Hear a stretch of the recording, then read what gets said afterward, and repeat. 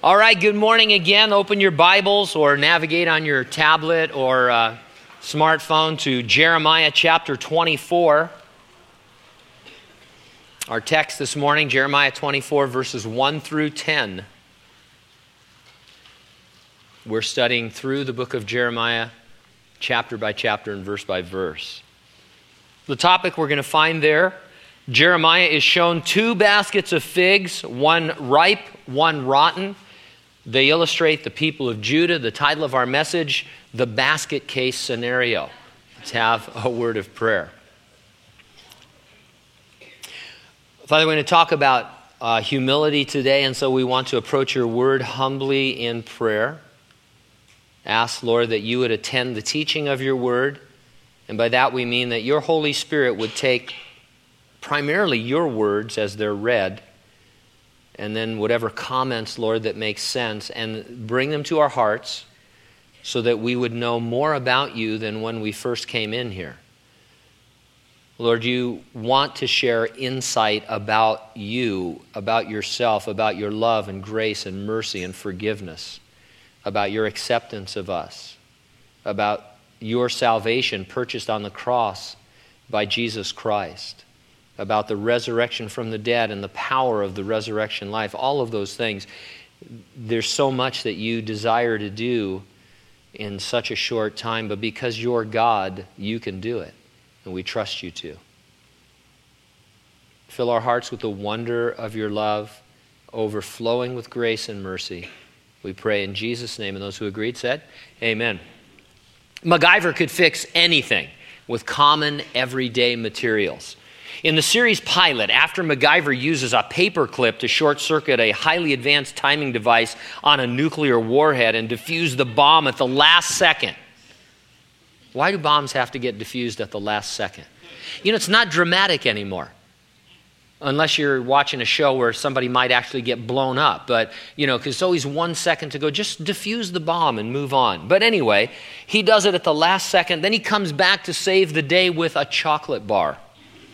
He uses it to plug up a sulfuric acid leak, explaining that when mixed with acid, sugar in chocolate forms a thick, gummy residue, which, by the way, is true. The Mythbusters proved this in one of their episodes. People refer to MacGyver all the time when they have to improvise. Just a few weeks ago, surgeons at University of Kansas Hospital faced a dilemma. They had a healthy liver from an organ donor, but it was too large to fit in their small transplant patient. It was a small woman who was their patient. I guess they got the liver from a wrestler, but it wouldn't fit. I would have just folded it, but they decided to cut the liver in half and use it to save two patients. How many of you knew you could cut your liver in half and use it? Well, you're a nurse. Anyway, at the press conference after the procedures, one of the surgeons said, transplant surgery is sometimes like MacGyver surgery. Now, that's not something you want to hear before your surgery. This is like MacGyver. You got some scalpels and some clamps? We'll make do. I've got my keys. I can never find a razor, and I use my keys to open packages all the time and stuff. Can your surgeon say, we don't have what we need, but we can MacGyver it? Not what you want to hear. But you know what else is like MacGyver surgery, and that is God working on your spiritual heart. He uses common everyday materials at his disposal. Through them, he shows you he loves you and has a glorious future in mind for you. In many cases, these common everyday materials that are available to God, they're in categories we do not appreciate. He uses things like suffering and affliction and adversity and persecution. Why does he use those things? Well, look around. We live in a fallen world, and those are the materials that are most readily available to improvise with. Look within. Even as believers, we are sinful human beings. Suffering, affliction, adversity, persecution, and the like are the materials readily available to God to work on sinful hearts, to draw them closer to himself. A few words in our text that grip me, we'll get to them in verse 7, He says, I will give them a heart to know me. Is not that what Adam and Eve had in the Garden of Eden, a heart to know God? Is not that what they forfeited and what God has been at work to restore, a heart to know him? I want to have a heart to know God, and I know you do as well. It's really the devotional desire of every Christian. Our text is going to describe two groups of people in 6th century Judah, and you guessed it, one group has a heart to know God, while the other says no to God. I'll organize my thoughts around 2 points. Number one, humbling yourself accompanies a heart to know God. And number two, hardening yourself accompanies a heart that says no to God. Let's take a look at verses 1 through 7 and humbling ourselves. Our chapter describes the Jews after the second Babylonian invasion and deportation, somewhere around 597 BC. As I've told you in previous studies, and many of you know, the Babylonians came against Israel 3 different times. This is the second. Jeremiah is a little bit difficult, not a problem really, but a little bit difficult because sometimes it's out of chronological order. Chapter 24 actually happens after chapter 25. And so you're thinking, why did they do it that way? This is how God wants us to read it thematically. So just keep that in mind. We're not always in chronological order. And so here we're looking at a situation after the second invasion. The nobles, the craftsmen, the finest young men have been taken to Babylon. Daniel and his 3 friends are there, as is the prophet Ezekiel. The stage was set for one final invasion in which Jerusalem and its temple would be destroyed. Most of the Jews who remained in Judah would be killed or scattered and hunted down in other nations. God likened these 2 groups, the one in Babylon and the one in Judah, to 2 baskets of figs. And so we look at verses 1 through 3.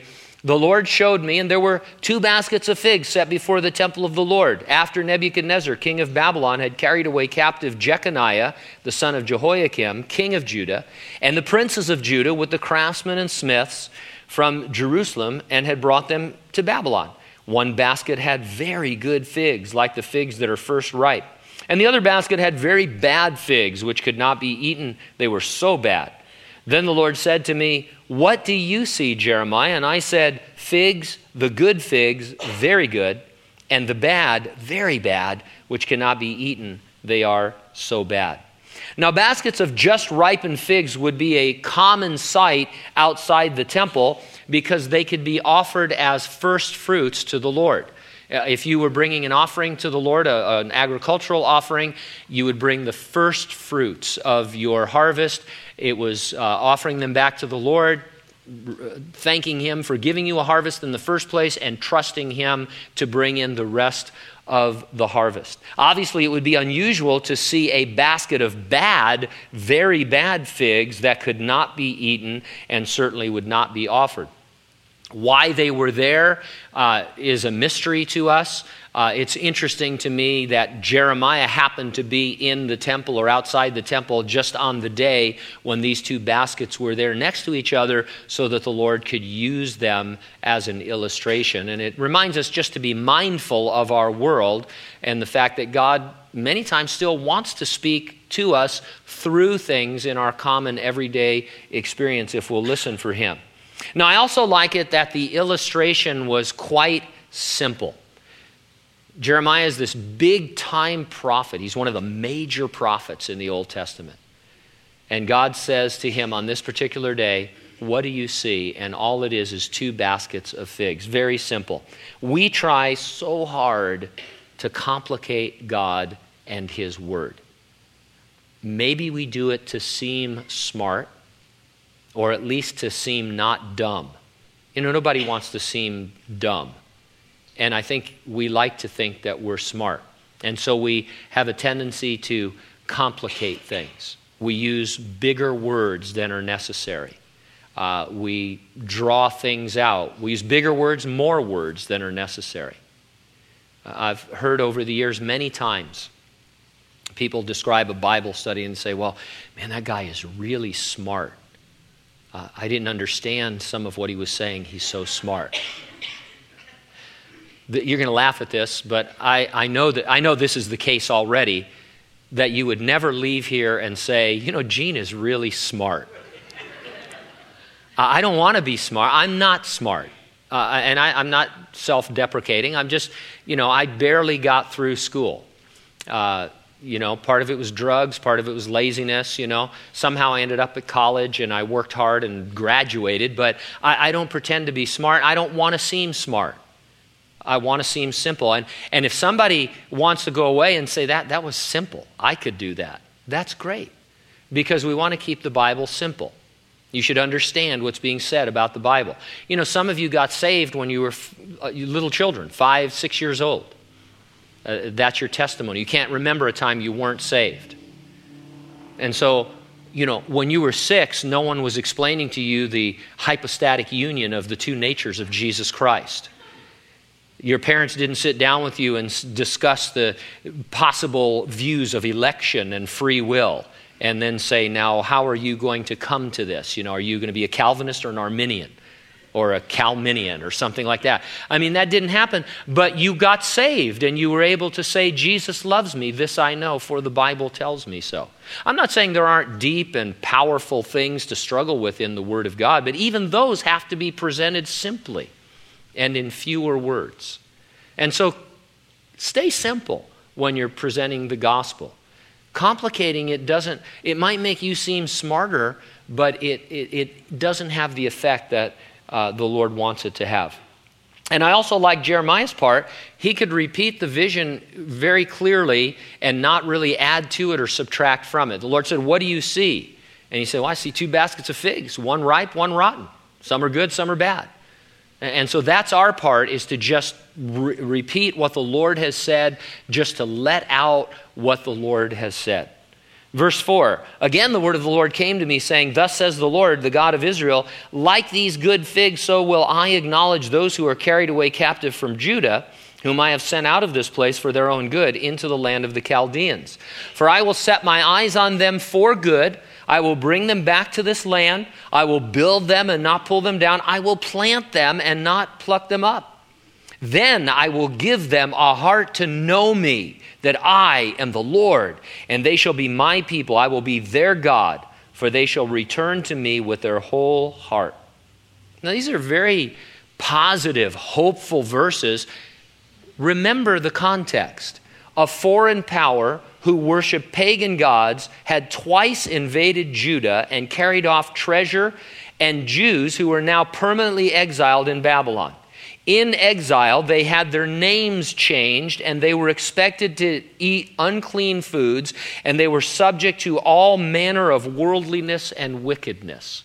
Yet of this, God said twice it was for their good. This is the heart of what we're talking about this morning.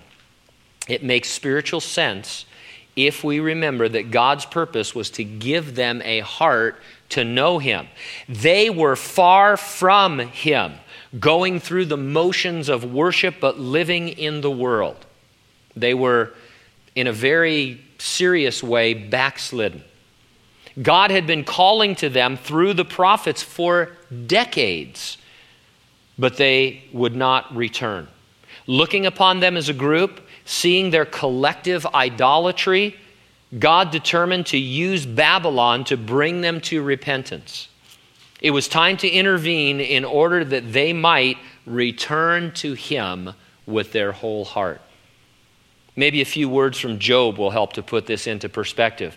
After his incredible suffering, Job was able to declare, this is from Job 42:5, he said, I have heard of you by the hearing of the ear, but now my eye sees you. His heart had been affected by his affliction for his good. He essentially says, I had information about God. Now I've been transformed by God. I was doing all right. There's nothing wrong with Job's life. He was sacrificed. He was offering. He was even offering for his own children.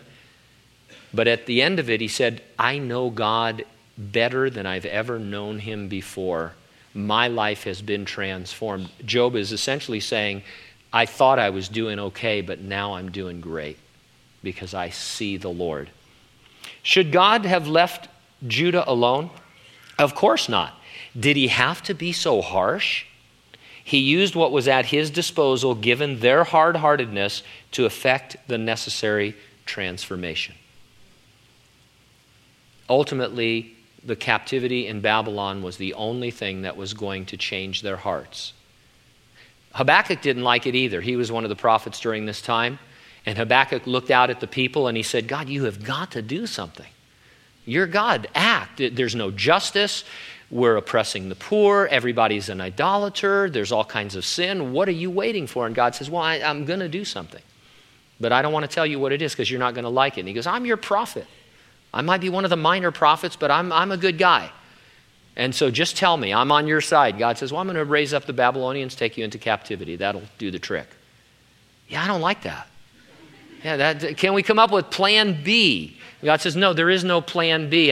And as Habakkuk struggles with that through the 3 chapters of his book, he goes from fear to faith until he makes that wonderful declaration at the end where he says, though the fig tree fail to blossom and there's no food in the barn and there's no animals and everything is falling apart, yet will I praise him, he says, because he understood that the ultimate purpose of God was to turn their hearts back to him.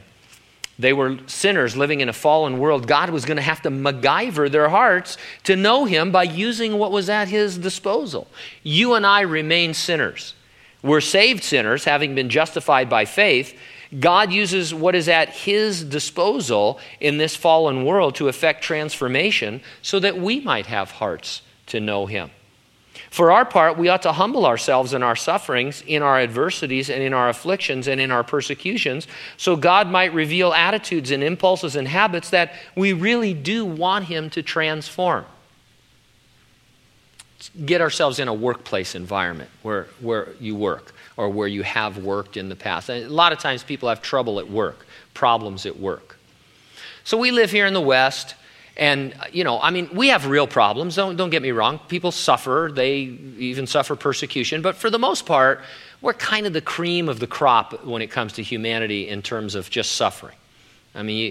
Not too many of us are wondering if we're going to eat today or where we're going to sleep tonight and those kinds. We have homeless in our culture, don't get me wrong. But for the most part, we're the top 1%.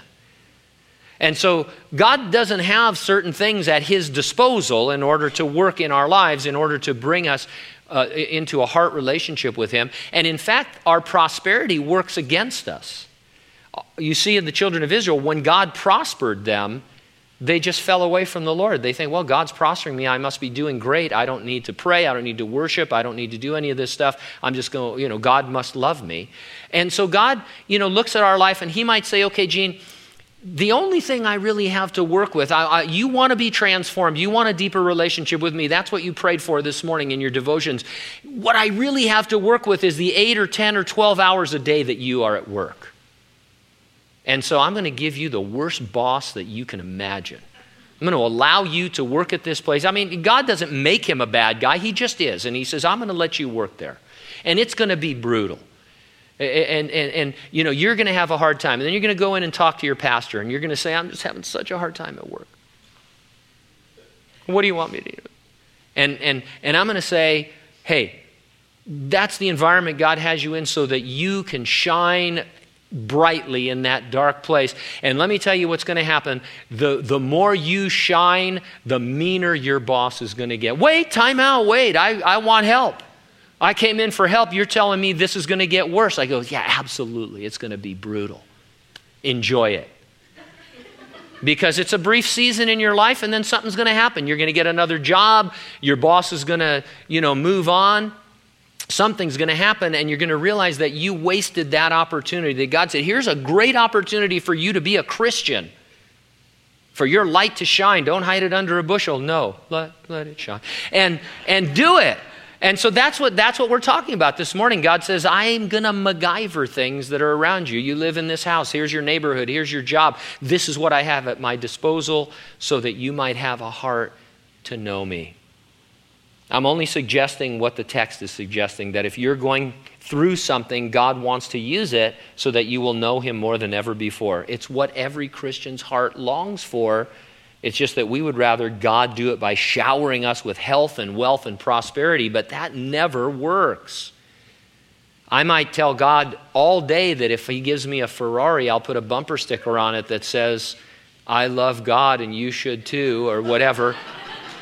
But he knows that all I would do is get pulled over for speeding all the time. Well, I wouldn't. I can't. God will never give me a Ferrari because I drive like an old man. And so, all I need is my little Scion clown car. But anyway, you know what I hear a lot from Christians? I actually do, and I think you've heard this too.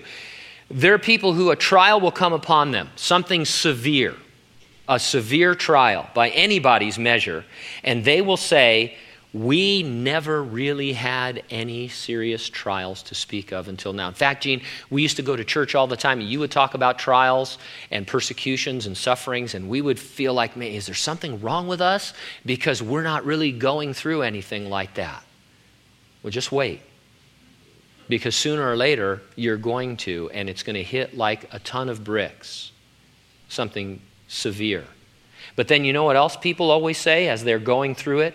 They say, I never understood the depth and the breadth of God's love and grace and mercy in my life until the trial came. Because it's impossible. There are some things you just can't know unless you experience them. You can't know that God is with you in the valley of the shadow of death unless you venture there with him. You can know it, you can have the information, as I said earlier, but not the transformation that takes place. And God is about the business, make no mistake about it, of transforming you, of bringing your heart into alignment with his, until that day we see him face to face and have perfect fellowship with him. Everything is about bringing you more into the image of Christ. God is good all the time, and what you are going through is for your good if you will humble yourself and return to the Lord in it. However, you can harden yourself. By now you may have forgotten the basket of bad, very bad figs, but here they are in verse 8. And as the bad figs which cannot be eaten, they're so bad, surely thus says the Lord, so will I give up Zedekiah the king of Judah, his princes, the residue of Jerusalem who remain in this land, those who dwell in the land of Egypt. I'll deliver them to trouble into all the kingdoms of the earth for their harm, to be a reproach and a byword, a taunt and a curse, in all places where I shall drive them. And I will send the sword, the famine, the pestilence among them, till they are consumed from the land that I gave to them and their fathers. Now, on the surface, this might sound indiscriminate on God's part. After all, did these people have a choice as to whether or not they would be left behind? Well, actually, they did. Jeremiah had been urging the nation's leaders for decades, surrender to Babylon. Don't resist. This is the hand of God. Just surrender. They refused. Instead of obeying God, they looked to Egypt for political and military aid. Some had even already fled to Egypt against God's expressed will that they not do that. Now, I can't see what would have happened historically if they had repented and obeyed God. But it's clear that if they had surrendered to Nebuchadnezzar and his armies from the beginning, there wouldn't have been sieges and there wouldn't have been, exiles and things like that. And so they did have a choice, and their choice was to resist. The people remaining in and around Jerusalem wanted to be there against God's will. There's even some talk among commentators that they felt they were the real chosen special people of God because after all, they stayed in the land with Jerusalem, with the temple, while others like Daniel and Ezekiel were taken away. It seems like people taken away are worse, doesn't it? It seems like if you go into captivity, that's worse than being left behind, but just the opposite was true. Now, given the situation they found themselves in, they chose to say no to God from a hard heart. God was trying to bring them to a place where they would know him. It says, surrender to Babylon, which was essentially a surrender to God. And they said, no way will we ever surrender to Babylon. And so God had to continue to deal harshly with them. Now, there's a long-running theological debate as to whether God hardens your heart or whether you harden it. I came across this quote that puts into what I think is the proper biblical perspective. Goes like this: a man hardens his own heart by not yielding to the will of God, while God hardens a man's heart by not yielding to the whims of man.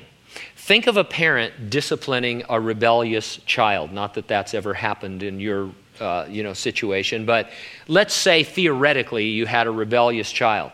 If the child humbles himself, great. You're back in fellowship. And as a parent, don't you just like, now, honey, you did this, you crossed the line, we drew a line, and you crossed it, and you have a rebellious heart.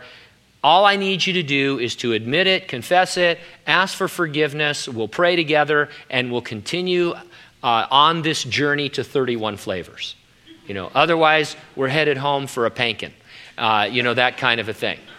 And they just won't do it. They just absolutely refuse. So what happens? You have a choice as a human being. You can say, forget the rules. Like there was a set of commercials not too long ago where, they would say, well, I want the ice cream, so let's just overlook the rules, and act like you didn't really rebel. Well, you can't do that. I'll tell you who else can't do that. God can't do that. God can't just say, well, you've rebelled against me and now you're refusing and you're hardening your heart, so I guess I'll just change my rules. I'll become more lenient so that your sin isn't sin anymore. God can't. So he says, no, I can't move off of this point. This is the word of God. And as that person continues to rebel, they realize that they have a hard heart, and their heart looks harder and harder and harder, until God steps in and has to do something severe. And you would say, well, God has hardened their heart by not giving in to their whims. And so I'm not one of these persons who thinks that God arbitrarily looks at a person and says, well, you're not saved anyway, so I'm just going to harden your heart. I'm going to use you as my tool, give you a harder heart, cause your heart to be hard. No, God wants everybody's heart to turn to him. Jesus on the cross says, he wants to draw everyone to himself, and it's up to us to respond to that. God wants to give you a heart to know him. As long as we remain this side of heaven in these bodies of sin and death, we're going to be subject to God, though, MacGyvering our hearts to know him, using the common materials he has at his disposal in our fallen world. Now, of course, if you're a Christian, you already know God in the sense of being saved. What we're talking about here is an ongoing experience with God, a deepening intimacy with him. We're talking about what Habakkuk went through. We're talking about what Job went through. Both of those men would say, I know God. I know his grace. I know his mercy. I know his power. But as they went through their trial, as they went through their situation, they could come to the end of that and say, now I really know God. I heard of him before. I thought I knew him. I thought we had a really close relationship. But man, do I know something more about the mercy of God than ever before. This is really an important thing because you do live in a fallen world. Things, as much as we like to put a positive spin on things, some of us, your life is just terrible. At times, at least. Whether it's emotional difficulties, whether it's spiritual problems, whether it's a physical ailment, whatever it might be. I mean, the world is a very difficult place, and we ought to just admit that. I know we like to say if life hands you lemons, make lemonade, but sometimes people don't have any sugar. And it's really hard to make lemonade without sugar. And it's pretty bitter. I mean, people have it hard. They have it rough. And there are times when you think, I've been asking the Lord why. Why is this happening? There is no why. There's just who. Like I said earlier, why am I walking through the valley of the shadow of death? Well, why is because it's a fallen world and people die and there are dead things all around you, but you're walking with it, through it with him. It's the who. I always want God to tell me something. I always want information. Do you realize that? We're the information age. And so I'm suffering. I'm wondering, God, why am I going through? What is the purpose of this? And God doesn't tell me. Well, he's already told me in his word in broad strokes. He says, obviously the purpose is to make you more like my son, to bring you to a place of maturity. But God is silent. There's no specific answer. But you know what? Then I experienced the ministry of God's presence. And I've told you before, sometimes that's the best ministry there is among human beings. You've been with people who are suffering, radical suffering. Suffering from news that they have cancer. Somebody just died in their family. There's irreparable damage to their life. Nothing's ever going to be the same. Just be with them. Just hang with them. Don't say anything other than you love them and you're praying for them. Don't try to analyze it. There is no information that you can give to a person at that time, because God has to transform their heart. They have to get to the other end of that where they say, I saw him for the first time. I wouldn't have known him any other way. So that's what this is about. That's what we're about, having hearts to know him. Let's pray.